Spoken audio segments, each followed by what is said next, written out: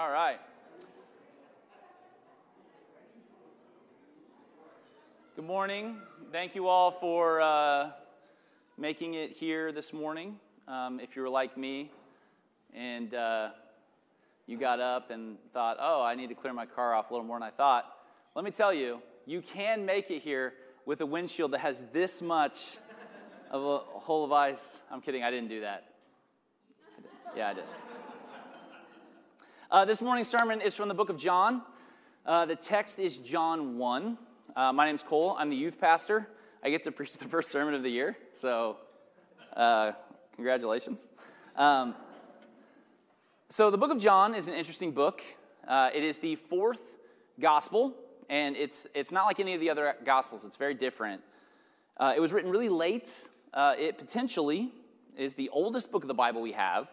It's depending on how you order Revelation and some of the later tradition says later books. But a lot of people think it's the oldest book we have, so it's the most kind of mature ideas going on in it, which is interesting. I think the best way to figure out what is happening in John, though, is simply to read large chunks of it and to read the beginning of the book to the end over and over and over. And so this morning, we're going to read the book of John from beginning to end 3 times. Just kidding.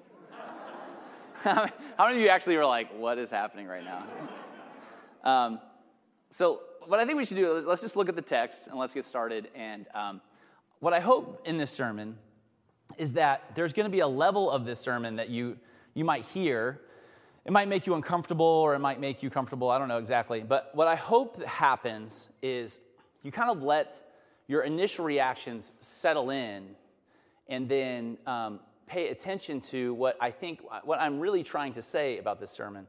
And at the heart, I'm just going to tell you, this sermon is about repentance, which is a term that we, like repentance. What is repentance? It's about confession and repentance. That's kind of what the sermon is about. Way to start off the year with sin, confession, repentance. But I think it's an interesting topic. So let's get at it. John chapter 1, verse 1. In the beginning was the Word, and the Word was with God, and the Word was God. Right? John 1:1. Already, we have John writing to us about the scope and the intent of this gospel. Those words, right? In the beginning, that is a textual clue as to what kind of story this is going to be. This is going to be some kind of retelling of the creation story. John is going to try and show that in and through Jesus comes a new creation, a new humanity. To the writer of John, creation is not just something that happened, but it is something that still happens. Verse 2, let's take a look. He was in the beginning with God. All things came into being through him. And without him, not one thing came into being, what has come into being. In him was life, and the life was the light of all people. The light shines in the darkness, and the darkness did not overcome it. So John right away solidifies Jesus is not only being present at creation, but is through whom God created the world. The light, right, these nebulous terms, the light shines in the darkness, and the darkness did not overcome it. Okay, so quick note here. You might be saying, Cole, John never actually mentions Jesus here. It's probably implied, but how do we know he's talking about Jesus? If you ask that question, which I just planted in your head, good question. Verse 6. There was a man sent from God whose name was John the Baptist, it's inferred. He came as a witness to testify to the light so that all might believe through him. He himself was not the light, but he came to testify to the light. The true light which enlightens everyone was coming into the world. He was in the world, and the world came into being through him. Yet the world did not know him. He came to what was his own, and his own people did not accept him. So, John, if you notice, it's like he speaks very oddly compared to the rest of the Gospels. This is a very different gospel. And John's doing something really weird here and is pointing to a major theme throughout the book of John. Remember, this is one of the later books written. Therefore, the readers would probably be aware of Jesus and kind of the stories and themes of Jesus, and be aware of John the Baptist. John the Baptist had his own big movement during this time. So John is writing poetically about Jesus because it would be obvious that this was about Jesus. And so John is saying the Word, or wisdom, or Torah, was at creation, and the world was made through this Word, this Torah, this wisdom. And in that Word is light, and the darkness cannot overcome it, and that light enlightens everyone.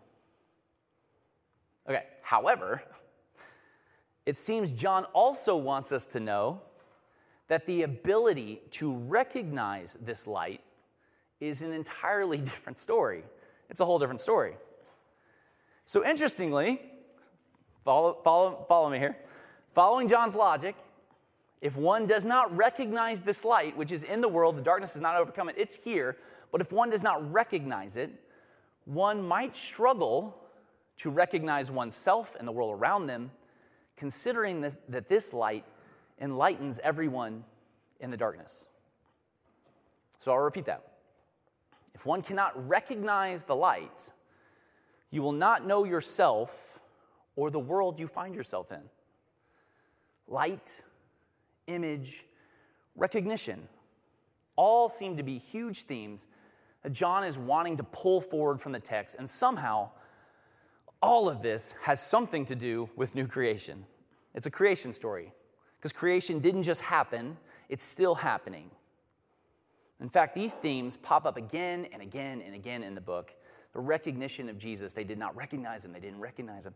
And then look at this, finally, John 20. It's like all of it is like right here. This is kind of where the text leads.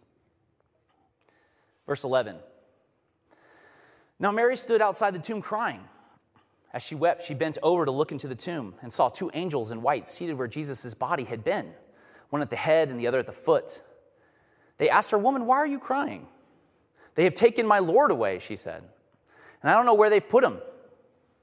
At this, she turned around and saw Jesus standing there, but she did not realize that it was Jesus. He asked her, "Woman, why are you crying? Who is it you're looking for?" Thinking he was the gardener. Again, it's a creation story. Gardener. Okay? Oh, you see me winking? Online? Yeah, gardener. Okay. Thinking he was the gardener, she said, "Sir, if you have carried him away, tell me where you have put him, and I will get him." Jesus said to her, I love this, "Mary." That's it. She turned toward him and cried out in Aramaic, "Rabboni," which means teacher. Jesus said, "Do not hold on to me, for I have not yet ascended to the Father.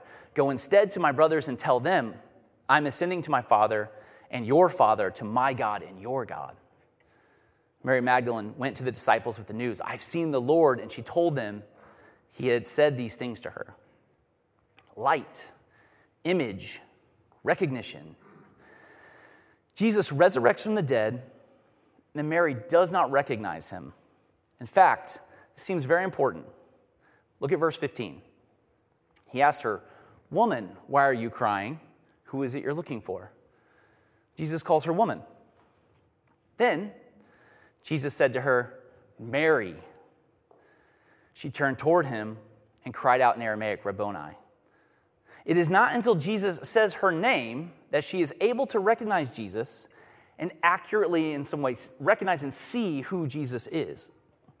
And the fact that the Apostle John would be concerned, right, about image and recognition 50 to 70 years after the resurrection of Jesus, I think, this is just me, so take that with what I'm the youth pastor in the middle of Kansas, so whatever. After the resurrection of Jesus, I seriously think it probably has something to do with the fact that John was getting older and was concerned, or at least felt responsible, for this community of Jesus followers that had been built up around him. And he was responsible for it. And I think that in the book of John, and I don't think I'm reading too much into this, I think this is exactly the kind of thing an aging leader does. John is trying to give his community a way to be the church without him around, regardless of changing context and changing culture and changing times. How does the church continue to be the church amidst new and unforeseen challenges that challenge all the things that we think and believe? And I didn't consider this in my whole system of reality. And somehow, right, all of this has something to do with new creation. Because creation didn't just happen, it's still happening in Jesus, through Jesus. Light, image, recognition, new creation. Everybody with me? Okay. So I came across a writer over quarantine that, I've heard his name a bunch, but I never really had actually listened to him or, seriously listened to him or read. I hadn't read anything about him other than quotes. And I definitely didn't have any handlebars to kind of understand him.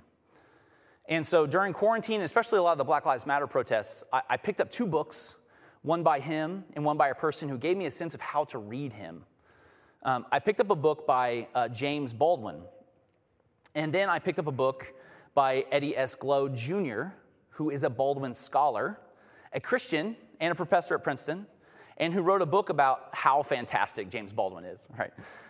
So I started to go down a rabbit hole just learning about who Baldwin was and what he had to say. And as I centered my mind around Baldwin in this time, I realized that, Malcolm X and Martin Luther King were on the ground speaking and marching and protesting, and there were way more than just them, but those are the 2 that often break through. But Baldwin was doing and is doing something, and I think, at least this is the case that Dr. Gload makes, is still the most poignant and electric writer on the Black experience and how that maps with the myth of American life. And so I started to read and learn about his life and learn about and just listen to his perspective and thoughts.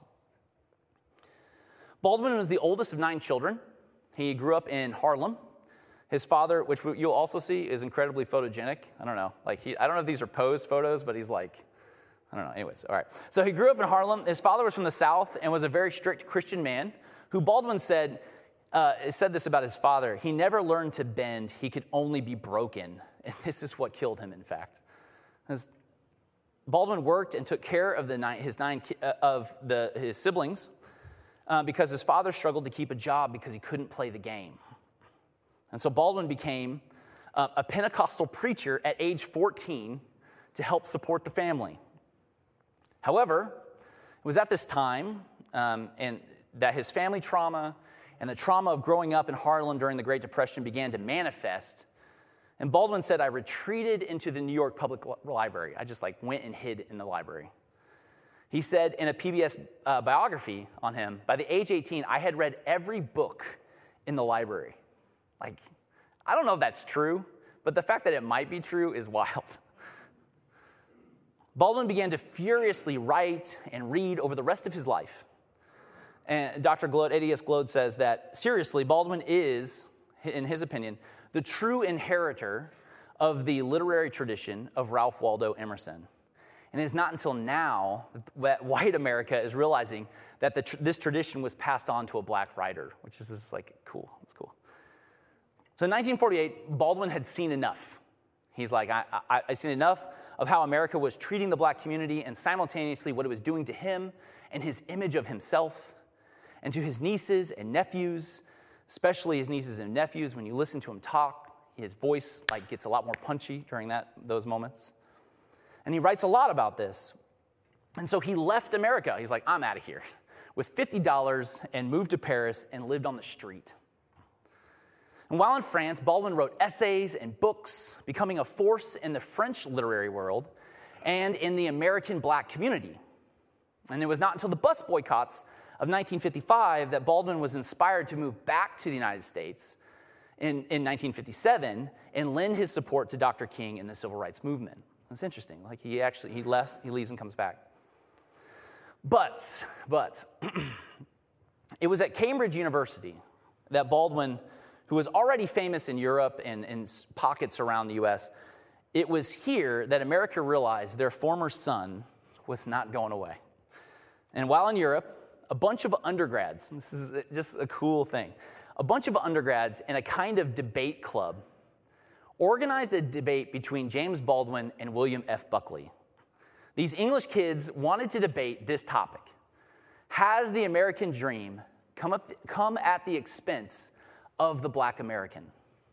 And this is the question they wanted to debate. So these young, Cambridge undergrads sent out pamphlets to the student body and sent invitations to William F. Buckley, the leading conservative voice of the time, right? And supporter of Barry Goldwater and lead editor of the National Review, right? He's a force in the conservative world. And James Baldwin, this young writer in exile in France, writing about the racism in the United States. Famous in Europe, Baldwin, and starting to be taken seriously in America.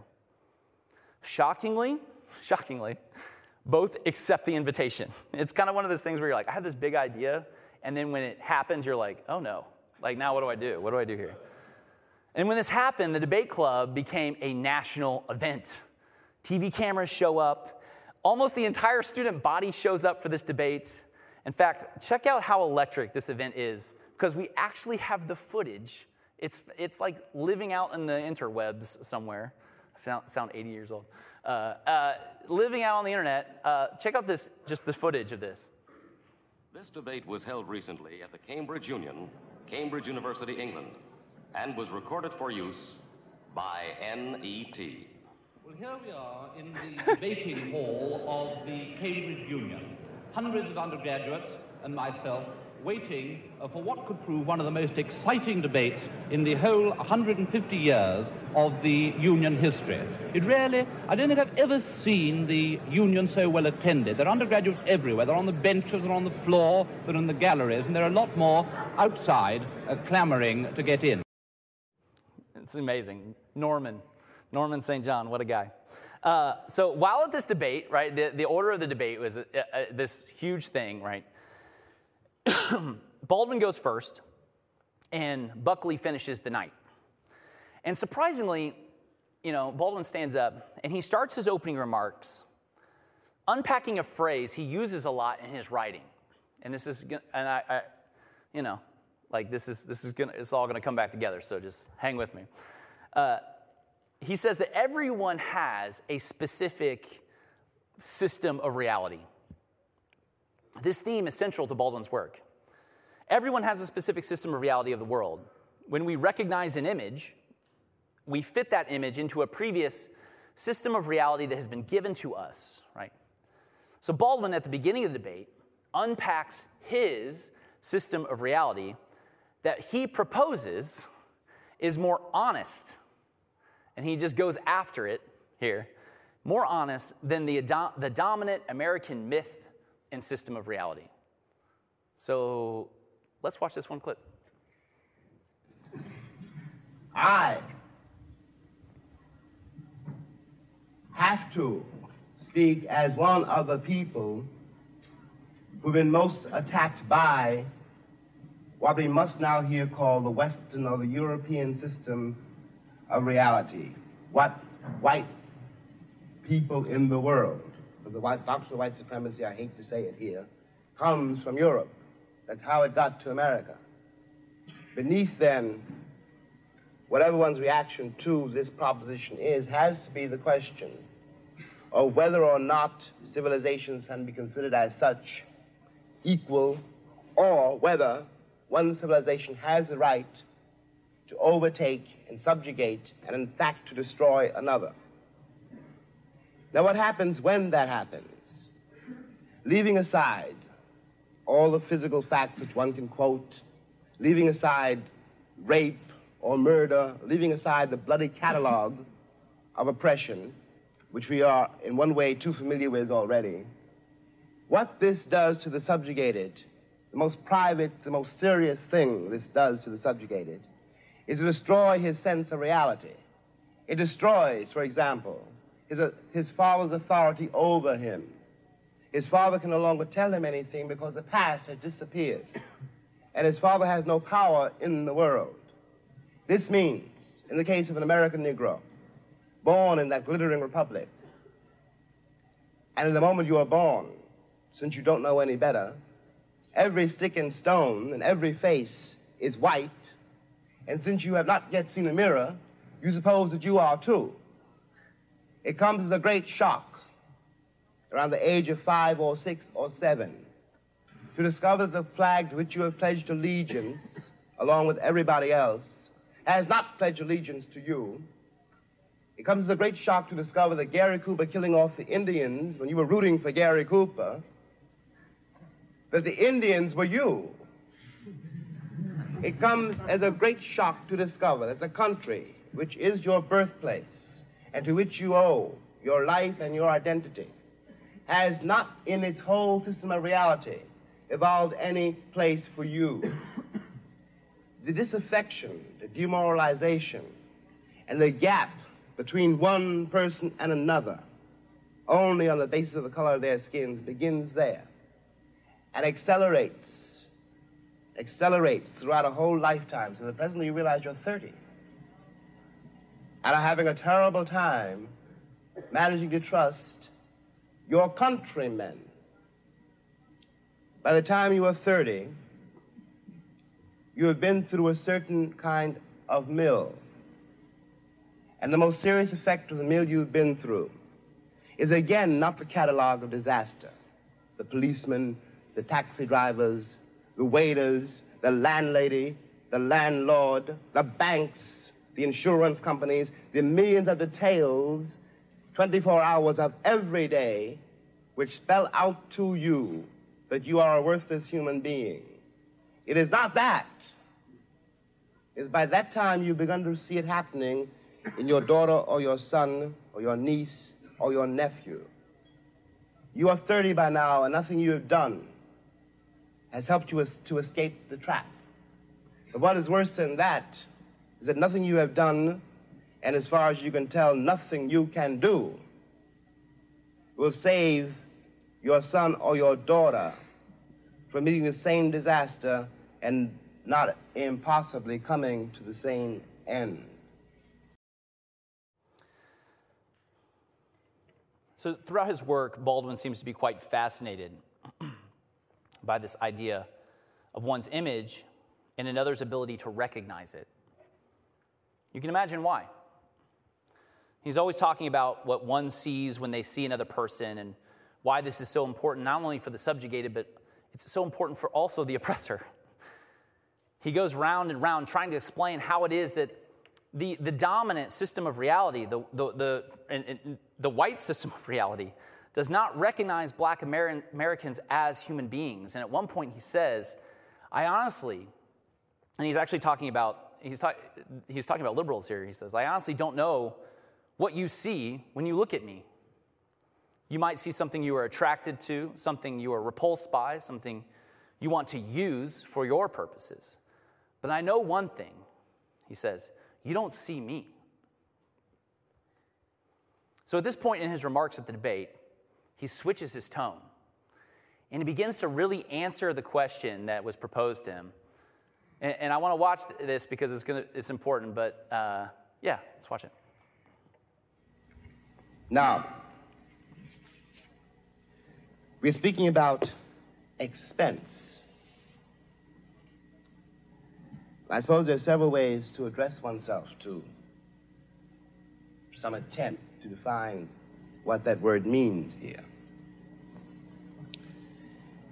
Let me put it this way, that from a very literal point of view, the harbors and the ports and the railroads of the country, the economy, especially of the southern states, could not conceivably be what it has become if they had not had, and do not still have indeed, and for so long, so many generations, cheap labor. I am stating very seriously, and this is not an overstatement,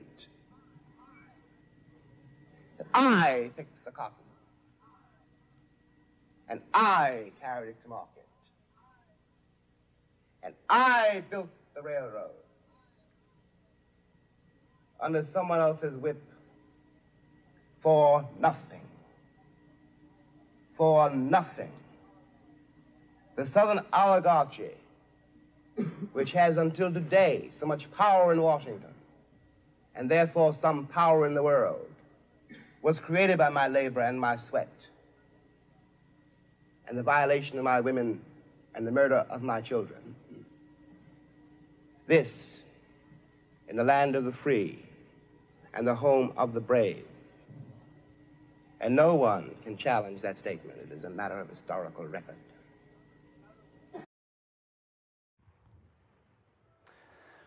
He's an electric communicator. And the reason I find this, the reason I showed this to you, and the reason I find Baldwin's comments so fascinating is because he is making the case that the American system of reality, the dominant system of reality, distorts the subjugated's image of himself, as he says. However, and you probably felt it as he was talking, America's system of reality has a hard time admitting to itself that what he just said is historically and factually true.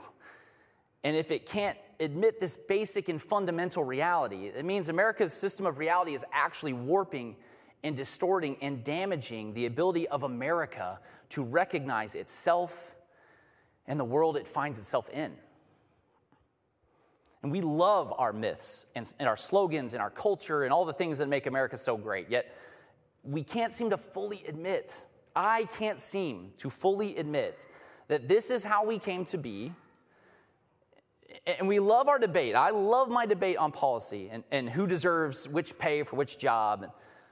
But it's hard for me to admit, I'm sure it's hard for us to admit, this is actually how we got to this point.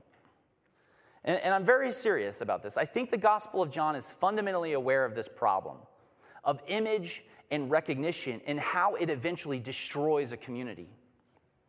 What if new creation is not about like magic? But what if new creation is about the painful and restorative practice over a lifetime? And I mean that, a lifetime of listening, of confessing, of repenting, and resurrecting. What if John knows that if the church will be the church without him around, if the church will continue to be good news to the world, it's going to have to not only know what to listen to, but who to listen to. What system of reality speaks the truth about the world we live in? Who do we listen to hear the truth of who we are, and what we have done, and what we have left undone, as we say almost every single Sunday? Mary, a woman, right? A person at the bottom of the Israelite society hierarchy, hangs around the garden weeping after all the men see the empty tomb and they go back home. They're like, I'm out, see ya, I'm out of here. But Mary comes across the resurrected Messiah, who she doesn't recognize. She thinks he's the gardener, someone with some responsibility or someone who's in charge of this place. And then Jesus, the vulnerable one, the prophet who the empire just murdered like a terrorist, or how about Jesus, who, as Matthew 25 tells us, wants to be identified with the sick, the hungry, the poor, the prisoner. The least of these is the language. Mary is speaking to the one who all life and power has been taken from him. Yet here he is. And it is only when the powerless Messiah says her name, says Mary, says who she is, it is only then she sees the truth of herself and the truth of who is standing in front of her. What if the story is not simply a story, but it's a story wrapped around a way of being? What if the story is communicating a posture, a way of interacting with the world? What if John knows, if the most vulnerable amongst us, let me repeat this, what if John knows, if the most vulnerable amongst us do not call us a friend, we are not the church. It doesn't matter how many Bible verses we quote. It doesn't matter how much we deconstruct.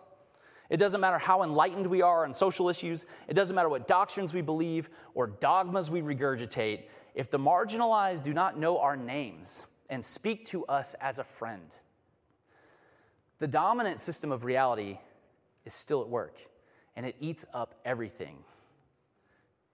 And it is warping our ability to recognize Jesus. This final clip is Baldwin's closing remarks, and if you go online and watch this, it's actually a 30-minute talk. It's electric. But this final clip is his closing remarks. Earlier he says, I hate to be the prophet Jeremiah, but if we don't tell the truth about what we have done, Baldwin says, if we don't tell the truth about what we have done, America is in trouble. This is in like the 60s.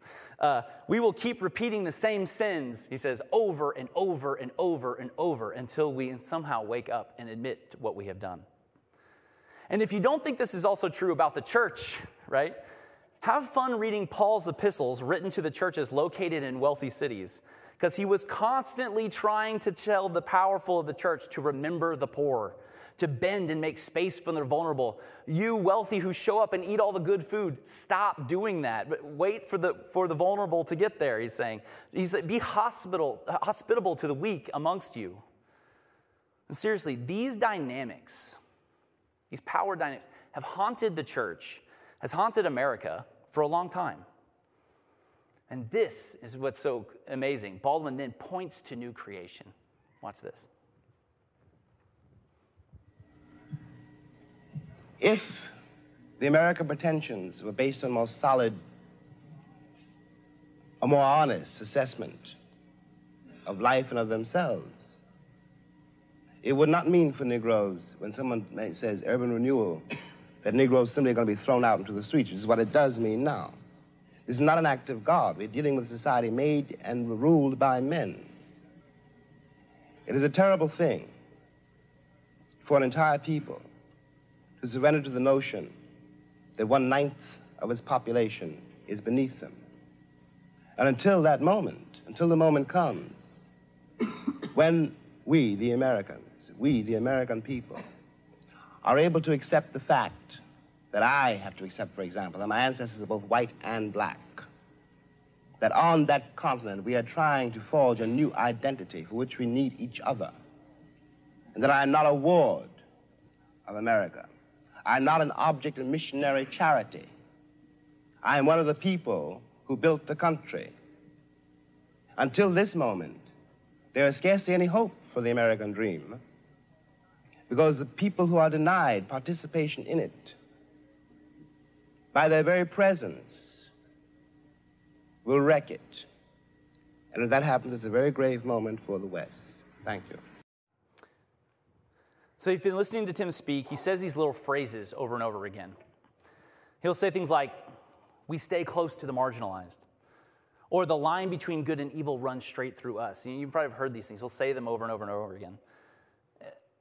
When I think about John and I think about this idea that the creation didn't just happen, that in Jesus it's still happening. When I think about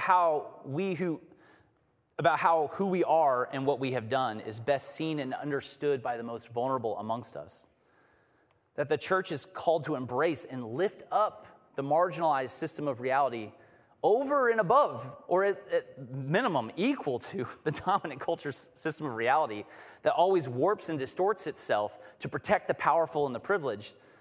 I think about why it is these little mantras are so important for Redemption Church, and I kind of want to lift them up right now. I preached this sermon not to start off the year with a depressing tone, but instead to say, I actually think, and I just want to put my finger on this that he's talking about and what's going on in America and in any community you find itself, or if we find ourselves. I think this is the sin of our lives. And this refusal to tell the truth about our past, the refusal to listen to the witness of the marginalized and accept it as truth. This is the sin of our parents' lives, our grandparents' lives, and it will be the sin of our children's lives and children's children's lives if something doesn't change. And I know many of us, me included, want to be different. And we want to change, but we feel stuck. I talk to so many people about this. I know these things, Cole. I know, but I feel stuck. I feel like I can't do anything because we want to make it right. But Stanley Hauerwas says something that is wildly profound. Hauerwas says, sometimes And wrong is so wrong. It's so horrific. It can't just be made right. We can only tell the truth about it over and over and over again. However, what I think the Gospel of John is trying to say is that this truth-telling, this naming by the marginalized, and this acceptance of their system of reality, telling the truth about that is the seed of new creation. This new creation has no place for the American myths and legends it uses to protect itself from itself. Right? I read a book by Eddie Glaude, as I mentioned, who really gave me a sense of James Baldwin and gave me some handlebars on how to read him. And Eddie Glaude is a Christian, a brilliant thinker. He's a professor at Princeton, as I mentioned, and he's someone deeply shaped by James Baldwin. And one day, and from here on out, you're going to see a news program logo, and you're going to hear me say some things about some political stuff. If we just take that and fit that into our American political system, this is the problem. Please listen to this. And one day, during the Trump presidency, he was invited on to an MSNBC news program to give his thoughts on the latest shooting of a black person in America. And the anchors of the news program, and they're more liberal, everyone knows this, they framed the conversation in a way that was trying to get Dr. Glaude to support their view that Trump is horrible and terrible and his presidency is un-American, that we're better than this. This is the main idea they were trying to push across. Dr. Glaude cuts through our American system of reality, our American political system of reality, and he recognizes what's happening and what they're trying to make him do, and he cuts through this news program trying to protect itself from itself. This is my last clip, I promise, but just watch him channel Baldwin and show that even though it was 50 years ago, Baldwin was right then, and he's still right now. Take a look at this. You know, America's not unique in its sins as a country. We're not unique in our evils, to be honest with you. I think where we may be singular is our refusal to acknowledge them and the legends and myths we tell about our inherent, goodness to hide and cover and conceal so that we can maintain a kind of willful ignorance that protects our innocence. See, the thing is that when the Tea Party was happening, we were saying, pundits, oh, it's just about economic populism. It's not about race. When people knew, social scientists were already writing that what was driving the Tea Party were anxieties about demographic shifts, that the country was changing, that they were seeing these racially ambiguous babies on Cheerios commercials, that the country wasn't quite feeling like it was a white nation anymore. And people were screaming from the top of their lungs, yo, this is not just simply economic populism. This is the ugly underbelly of the country. See, the thing is this, and I'll say this and I'll take the hit on it. There are communities that have had to bear the brunt of America confronting, white Americans confronting the danger of their innocence. And it happens every generation. So somehow we have to kind of, oh my God, is this who we are? And just again, here's another generation of babies. Think about it, that 2-year-old had his bones broken by 2 parents trying to shield him from being killed. A woman who has been married to this man for as long as I've been on the planet almost, lost her husband. For what? And so what we know is that the country has been playing politics for a long time on this hatred. We know this. So it's easy for us to place it all on Donald Trump's shoulders. It's easy for us to place Pittsburgh on his shoulders. It's easy for me to place Charlottesville on his shoulders. It's easy for us to place El Paso on his shoulders. This is us. And if we're going to get past this, we can't blame it on him. He's a manifestation of the ugliness that's in us. I've had the privilege of growing up in a tradition that didn't believe in the myths and the legends because we had to bear the brunt of them. Either we're going to change, Nicole, or we're going to do this again and again, and babies are going to have to grow up without mothers and fathers, uncles and aunts, friends, while we're trying to convince white folk to finally leave behind a history that will maybe, or embrace a history that might set them free from being white. Finally. What else? Lord, help us. Lord, help us. The vulnerable Jesus says Mary's name. Mary hears her name, turns around, repents, and says, Rabboni. We have a lot of students in our youth group who come from other churches, and they often find redemption to be fresh water for them. And I don't know what was going on at these other churches, but something about our youth community tends to be welcoming and loving to them. And I hear the conversation sometimes as they describe our church to other people. And they will say things like, well, redemption is different. You know, it helps the homeless, and they have a lot of programs for the community, and they care for the marginalized. And honestly, this isn't just youth. I hear it a lot of people who are attracted to redemption for this very reason. And sometimes when I'm feeling kind of cantankerous, I will just kind of butt into the conversation and say, what are their names? And the students or adults will look at me and be like, what? And I'll just say, like, what are their names? The homeless folks in the church, what are their names? Do they know your name? And see, what I love about Redemption Church, what I love about this place, it's not that we think we're right about any issue. It's that we change our minds, or at least we want to. We own our mistakes. I mean, at least we want to. I mean, we say every week, forgive us for what we have done and what we have left undone. This confession is in our DNA. And my prayer this morning is that we come to see there is a dominant system of reality that is working to warp your ability, my ability. It's working to warp this sermon to recognize Jesus and where the voice of Jesus comes from. And so I pray, may we hear the marginalized and vulnerable Jesus say our name. May we turn, may we repent and speak the truth. When the Baldwin-Buckley debate was over, the audience voted, by the way. Baldwin won 544 to 164. I would encourage you to watch it online. Let's pray. Father, it is a new year. God, it is a new year, and we start the year where we start as Christians. We confess. And we hope to repent. Father, we know that